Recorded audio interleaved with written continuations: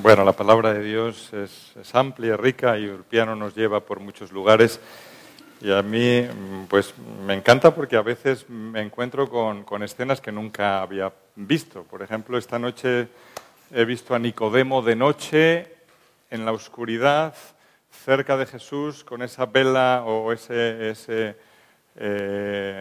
¿cómo se llama? Candil, ¿no? Con un candil encendido porque era de noche, hablando de Jesús, hablando con él, posiblemente en voz no muy alta, dada la noche, en una intimidad y en una cercanía que ese detalle de que era de noche, pues el piano nos ha iluminado, ¿no? Y la escritura tiene pues tanta variedad de contenido. El martes nos hablaba Tito de la historia de gigantes, el enfrentarnos con los gigantes y el confiar en Dios, basado en la historia de David que derrota a Goliat. Y qué escenas tan preciosas para nuestra vida. Y también Ulpiano nos mostraba ahora la historia de Moisés. En fin, cuántas historias tan interesantes que son el instrumento que Dios utiliza para que nuestra vida esté bien anclada. Yo tenía para compartir en esta tarde un texto en el Nuevo Testamento, en la segunda carta de Pablo a los tesalonicenses. Así que os invito a ir allá. Segunda carta de Pablo a los tesalonicenses, y los que tengáis Biblia, pues estaría bien, dado que es pues estudio bíblico y el tema o el objetivo sacar, extraer de la palabra de Dios la enseñanza que pueda traer para nuestras vidas, pues el que, si lo tenéis delante, pues sigáis la lectura y la meditación y así poder acceder a las enseñanzas, ¿no? Pablo está escribiendo a una iglesia. Aquí nos sentimos más cercanos.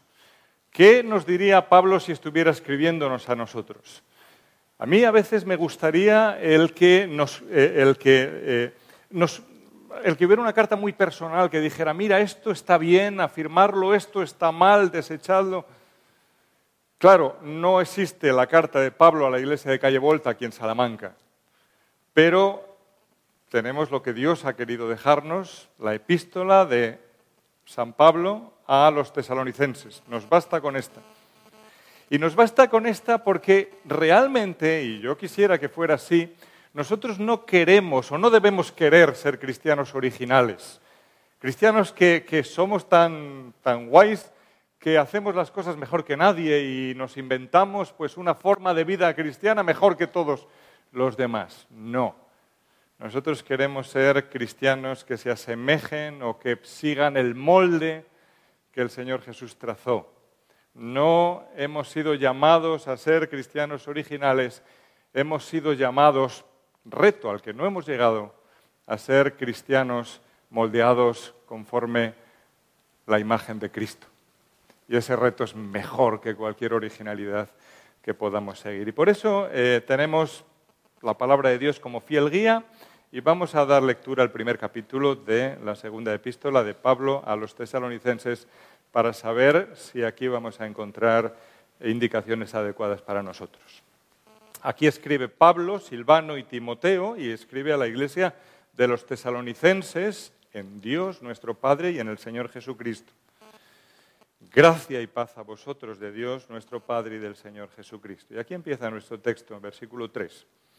Y dice que debemos siempre dar gracias a Dios por vosotros, hermanos, como es digno, por cuanto vuestra fe va creciendo y el amor de todos y cada uno de vosotros abunda para con los demás.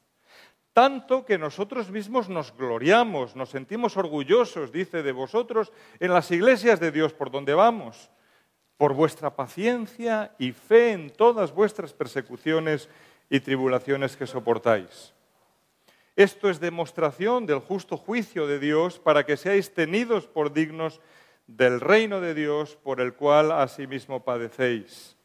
Porque es justo delante de Dios pagar con tribulación a los que os atribulan Y a vosotros que sois atribulados, daros reposo con nosotros cuando se manifieste el Señor Jesús desde el cielo con los ángeles de su poder en llama de fuego para dar retribución a los que no conocieron a Dios ni obedecen el Evangelio de nuestro Señor Jesucristo, los cuales sufrirán pena de eterna perdición, excluidos de la presencia del Señor y de la gloria de su poder, cuando venga en aquel día para ser glorificado en sus santos y ser admirados en todos los que creyeron, por cuanto nuestro testimonio ha sido creído entre vosotros. Por lo cual, asimismo, oramos siempre por vosotros para que nuestro Dios os tenga por dignos de su llamamiento y cumpla todo propósito de bondad y toda obra de fe con su poder, para que el nombre de nuestro Señor Jesucristo sea glorificado en vosotros y vosotros en Él, por la gracia de nuestro Dios y del Señor Jesucristo. Bueno, no sé si nos hemos quedado ya con algo, pero si no nos hemos quedado con nada, no será porque no hay nada aquí, sino que hay tantas cosas que tal vez esto nos despiste. Bueno, un título en fin, algo para centrar nuestra visión. No seáis como España, ni no seáis como Colombia, ni no seáis como, bueno, hay otros muchos que ya han perdido en el Mundial y ya deben quedar pocos, la verdad. Suiza también perdió. ¿Quién? Uruguay es el último contra Francia. No seáis como Alemania, ni como otros tantos, ¿verdad? ¿Por qué? El título de hoy es No te pares, porque la meta es llegar hasta el final. La meta es llegar hasta el final. Aquí no vale que te quedes en semifinales ni en cuartos de final. Aquí tienes que llegar hasta el final. Este es el llamado de Dios. No te pares, la necesidad de llegar hasta el final. Y aquí en este pasaje vemos, o yo encuentro tres pasos de dignidad. ¿Y por qué menciono dignidad? La palabra dignidad es una palabra que viene del latín y que se traduce por excelencia o grandeza. 3 pasos de excelencia o grandeza en nuestras vidas, y digo esta palabra porque aparece aquí 3 veces en nuestro texto. Y esos 3 veces nos dan pie para hablar de los 3 pasos. El primero, los vemos del versículo 3 al 4, un comienzo adecuado. Está muy bien, es necesario comenzar en la vida cristiana. Un comienzo adecuado. El segundo, enfrentando la prueba. Hay muchos cristianos que empiezan su primer paso y tienen un comienzo adecuado, pero se estancan ahí y no siguen adelante. No. El segundo paso de dignidad que vamos a ver es enfrentar la prueba. Y el tercer, versículos 5 al 11, y el tercer paso, la tercera circunstancia, versículos 11 y 12, llegando al final con victoria. Llegando al final con victoria, cumpliendo el objetivo, este es nuestro tercer paso, nuestra tercera etapa para nosotros los que seguimos los pasos de los creyentes en Tesalónica. 3 etapas de dignidad. Me acuerdo de aquel que decía, no soy digno, ni aun de quitar las sandalias. Y es verdad que cuando nosotros nos acercamos a la palabra de Dios y encontramos dificultades y lo comparamos con nuestra vida y vemos que la palabra de Dios dice esto, pero yo estoy aquí, quisiera estar allí, y nos ponemos a orar, a veces tenemos que decir lo que otros dijeron antes que nosotros. Señor, tú quieres que sea digno, pero yo no soy digno ni aún de desatar la correa del calzado. Y es verdad, Juan no era quien es digno de acercarse al Hijo de Dios, pero el Señor le dijo, hazlo, es necesario. Y Juan bautizó al Señor Jesús. No soy digno de que entres bajo mi techo, decía aquel centurión. No era digno, pero el Señor hizo esa obra en su vida. Así ojalá que sea también con nosotros. Dignos. Lo primero, versículos 3 y 4, nos habla de las cosas tan sencillas pero tan necesarias para nuestra vida, para que nuestra vida sea una vida activa. Lo volvemos a leer. Dice, damos siempre gracias a Dios por vosotros, hermanos, como es digno, esta es la palabra, es digno, por cuanto vuestra fe va creciendo y el amor de todos y cada uno de vosotros abunda para con los demás tanto que nosotros mismos nos gloriamos de vosotros en las iglesias de Dios, por vuestra paciencia y fe en todas vuestras persecuciones y tribulaciones que soportáis. Bueno, ¿qué vemos aquí? Creyentes vivos. Creyentes vivos. Gracias a Dios, dice, por vuestro comienzo. Pablo está diciendo, oye, fui a esa iglesia, o fui a Tesalónica, allí hablé el Evangelio, la historia la tenemos también en la Escritura, como enseguida hay oposición, como enseguida hay personas que se levantan, hay un amotinamiento, cogen a algunos creyentes, los meten a juicio y, en fin, bastantes situaciones difíciles. Pero allí cuando marcha Pablo hay un grupo de creyentes que tienen estas características que vemos aquí. Es digno, es meritorio reconocerlo porque aquí hay una iglesia viva con creyentes avanzando. ¿Y qué se dice de ellos? 3 cosas. Lo primero, su fe. La fe va creciendo. Lo segundo, su amor. El amor abundando. Y lo tercero, su paciencia. Resisten las dificultades. ¿Cómo son estas cosas en nuestra vida? ¿Tendrían un lugar o tienen un lugar en nuestra forma de ser, de pensar, de caminar, de obrar? La fe, el amor y la paciencia. La fe va creciendo. Yo no sé cuántos años llevas de creyente. Si te comparas con hace 5 años, ¿ha crecido tu fe? Estamos en el principio de los 3 retos, de los 3 pasos de dignidad. Pero si la fe va hacia atrás, entonces no es una buena carta para ti y para mí, para que reflexionemos sobre ello. La fe debe crecer. ¿Y qué significa una fe que crece? Una fe que crece es alguien que aumenta en su confianza en el Señor. ¿Y qué significa que aumente nuestra confianza en el Señor? En la práctica. Pues en la práctica significa pues, que yo empiezo a percibir pues, que puedo estar contento con cómo el Señor dirige mi vida. En lugar de quejarme, que es lo contrario, lo que sale natural de nuestras vidas cuando vivimos vidas de desconfianza. ¿Quién está dirigiendo mi vida? Y decimos, esto todo me sale mal, las cosas van cada vez a peor. En lugar de eso, la fe nos invita a confiar y a vivir una vida de contentamiento, contento con el Señor, agradecido. La fe implica que yo cuento con las promesas de Dios, que esas promesas de Dios valen para mi vida y me impulsan, me motivan para levantarme por la mañana, me impulsan también para marcar un objetivo. El Señor ha dicho, por lo tanto yo lo espero y camino en ello. Y ahí está el desafío en esta primera etapa de dignidad. Porque Pablo decía, es digno que yo cuando pienso en vosotros, reconozco que en vosotros vi eso, una fe que crece. Vi que confiabais en el Señor, habíais aprendido a tenerle en cuenta, valorabais sus palabras, ordenabais vuestras vidas. Y ya lejos de tener esas vidas de desconfianza, teníais vidas de confianza en Dios, contabais con las promesas de Dios. Cada vez que ahora hablamos con mi madre, pues ella siempre repite lo mismo, ya pues por la enfermedad que tiene en su mente, no, en fin, te cuenta muchas veces las mismas cosas y es raro a la vez que le preguntas cómo está, que dice que no saca este texto, este versículo. Cuando le dices, ¿qué tal? Pues ella dice, bueno, bien, todo lo bien que se puede estar debajo, en esta etapa, de este lado de acá, eso. Y lo segundo que dice, pero tengo ánimo. Dice, porque el Señor me dijo, como tus días será tu fortaleza. Deuteronomio 33, 25 dice esto. Siempre lo dice.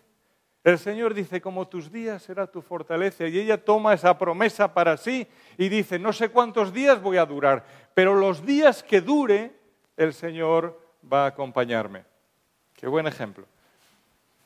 ¿Tienes tú promesas en tu vida en las cuales te apoyas?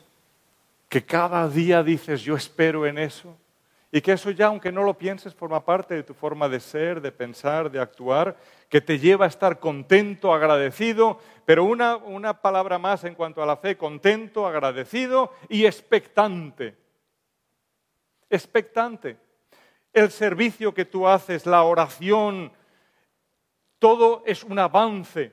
porque tú tienes en tu expectativa que Dios ha dicho, a otro texto del Antiguo Testamento, de Deuteronomio 11:24, todo lugar que pisare la planta de vuestro pie será vuestra, le dijo el Señor allí a Moisés respecto a los de Israel.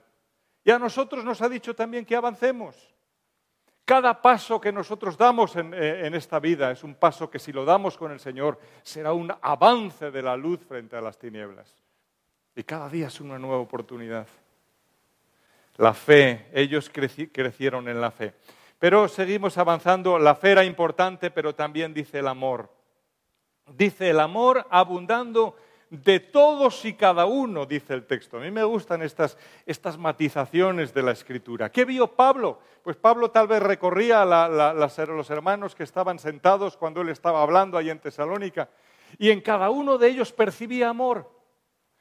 Dice de todos y cada uno para con los demás. Y es una señal de crecimiento, de madurez, de dignidad en el principio cristiano. Ya no me preocupa tanto mi vida en cuanto a si voy a triunfar o no. Empieza a preocuparme los demás. Un amor sincero para con el otro. Y para con Dios, por supuesto. Es que me preocupan las cosas de Dios. Es que yo amo a Dios y entonces deseo su bien. Y yo amo al hermano. Y me preocupa cuando el hermano anda mal. Qué triste es y qué frecuente cuando en la iglesia nadie se preocupa por nadie. Bueno, tal vez exagerando un poco. Pero mi pregunta es, ¿cómo estás tú en este segundo paso? Esto es los octavos de final. Es lo primero que hay que pasar para seguir adelante. El amor. ¿Te preocupan los demás? ¿Te preocupa el Señor? En esa preocupación de que es que, no sé, es algo mío, tengo que...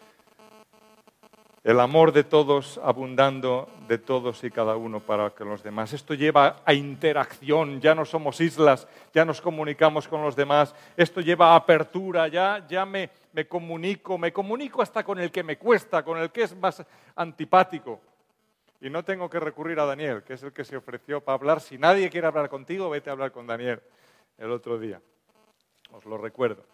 Interacción, apertura, interés por el otro, ayuda, colaboración, dedicación, gozo, interés por los demás. El texto 1 Tesalonicenses 2:8 del ejemplo dice: tan grande es nuestro afecto por vosotros que hubiéramos querido entregaros no solo el Evangelio de Dios, sino también nuestras propias vidas, porque habéis llegado a sernos muy queridos. Qué precioso es esto. ¿Sientes esto tú por el otro? Qué reto, qué bendición que esto sea así. Paciencia, la tercera cosa. Fe, amor y paciencia en este conocimiento adecuado. Y esto nos conecta con la segunda etapa. Los creyentes resisten las dificultades. Los creyentes resisten las dificultades. Esto dice en el versículo 4. Por vuestra paciencia y fe en todas vuestras persecuciones y tribulaciones que soportáis. Vale, es verdad, tú tienes cargas difíciles de llevar. Depende con quién los compares, pues serán algo que a lo mejor cuando tú lo comparas con otro dices, hombre, pues lo mío no es tan importante. Pues pon las cosas en su lugar. En la perspectiva adecuada debes llevar con paciencia la tribulación. Resisten las dificultades. Es la señal de los creyentes vivos. Enfrento las pruebas con buen ánimo. Si sigo al Señor y por obedecerle hay dificultades, es una buena señal. No solo que otros se burlen o que pierda mi trabajo por el Evangelio, como hoy pues rara vez ocurre, sino también las dificultades que surgen en nuestro servicio al Señor, cuando hay obstáculos para enfrentar. Enseguida nos desanimamos y lo dejamos. Es que era difícil. Chico, pues es que el creyente vence esa dificultad. Obstáculos a enfrentar, tiempo a invertir, es que eso me lleva mucho tiempo y no tengo. Es señal de un creyente fiel, el que se dedica tiempo a las cosas de Dios. Tengo que dejar otras cosas, bien, has elegido bien. Negarse a uno mismo. Nos sentimos orgullosos de vosotros, dice Pablo, en las iglesias, por vuestra paciencia y fe en todas vuestras persecuciones y tribulaciones que soportáis, dice el versículo 4. Bueno, la verdad que tenemos que avanzar porque hay mucho En fin, podríamos perdernos, sumergirnos en esto y quedarnos acá. Un comienzo adecuado enfrentando la prueba. Es el segundo de los 3 pasos de dignidad. 2 caminos y 2 resultados. Versículos 5 al 11 cuadran, es decir, si veis, hay 2. Por un lado están los que os atribulan y su resultado o paga, lo veis en el versículo 6, los que os atribulan, el resultado, la consecuencia es que serán atribulados. Es decir, los que os están causando daño tendrán su propio daño, dice el versículo 6. ¿Quiénes son estas personas? Aquellos que no conocieron a Dios y que no obedecen el Evangelio de Jesucristo, dice el versículo 8. Bueno, es importante el que nos arraiguemos bien en este principio del Evangelio, porque el camino que tú elijas será el que decida el lugar donde tú vas a llegar. No me importa el Evangelio ni me importa escuchar a Dios, muy bien. Que sepas, cuando llegues, ya te he advertido en la palabra, ahora vas a ver dónde se llega, pero que entiendas que ese es tu camino. O elegiste otro camino, es el de la cuesta arriba tal vez, porque el seguir al creyente, el seguir como creyente es una tarea difícil, sí, a veces sí, pero te va a llevar a este otro destino. Aquellos que no conocen a Dios ni obedecen el Evangelio de Jesucristo, dice versículo 9, sufrirán pena de eterna perdición, excluidos de la presencia de Dios, excluidos de la gloria de su poder. ¿Te aburrió Dios? ¿No quisiste saber nada de Dios? ¿Decidiste que era mejor vivir de otra forma? Pues ahora estarás sin Dios y sin las cosas de Dios. Dirás, no, yo el campo, yo la naturaleza, yo el... Sí, pero Dios te dirá, no, pero es que eso es mío, eso yo lo hice, eso es propiedad mía. Ahora estarás sin Dios, sin naturaleza, sin todas esas cosas que Dios ha creado para que disfrutemos en compañía, en comunión con Él.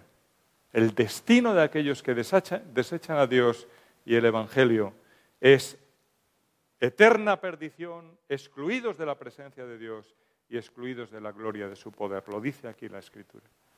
Así que es serio.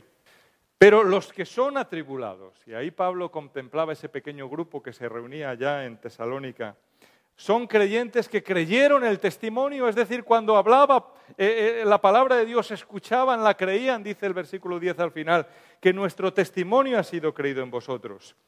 Y dice que aparte de eso, padecieron y lo soportaron. Lo soportaron porque se puede soportar. La clave no es escapar a los que meditábamos el otro día, aquellos que los encerraron en el horno de fuego. La clave no era escapar, el Señor era el que les daría el escape. Dice el versículo 7, vosotros, los que sois atribulados, la paga, la retribución será daros reposo. Qué bueno es entrar en el reposo de Dios, el shalom de Dios. Ese bienestar que hay estando con el Señor. El reposo de Dios. Y dice después, para ser glorificado en sus santos y ser admirado en todos los que creyeron. Y eso son palabras preciosas. Ser glorificado en sus santos. Que Dios haga una exposición de su gloria, de su poder, de toda su bondad en tu vida. Ser glorificado en sus santos. No, esta postal no la tenemos en nuestra mente, esa visualización. Pero es una visualización preciosa. Algunas canciones que hemos cantado antes nos pueden atisbar algo. Yo espero otra vida sin dolor. Yo espero la victoria de la muerte al fin triunfar. Yo espero ir al cielo donde reina eterno amor. Yo espero unir mi canto en un gran coro. Glorias celestiales para ser glorificado en sus santos, los que padecéis y lo soportáis, y ser admirado por todos los que creyeron. Admirar al Señor, verle cara a cara, contemplar su grandeza, el creador de todo y el que nos invita con Él a participar de todo. Es la segunda dignidad. Y la última, llegando ya al final con victoria, la última dignidad es la que encontramos en los versículos 11 al 12. Dice aquí todo propósito de bondad cumplido, 12. Por lo cual asimismo oramos siempre por vosotros, para que nuestro Dios os tenga por dignos de su llamamiento. Ojalá tú seas digno de su llamamiento y yo lo sea.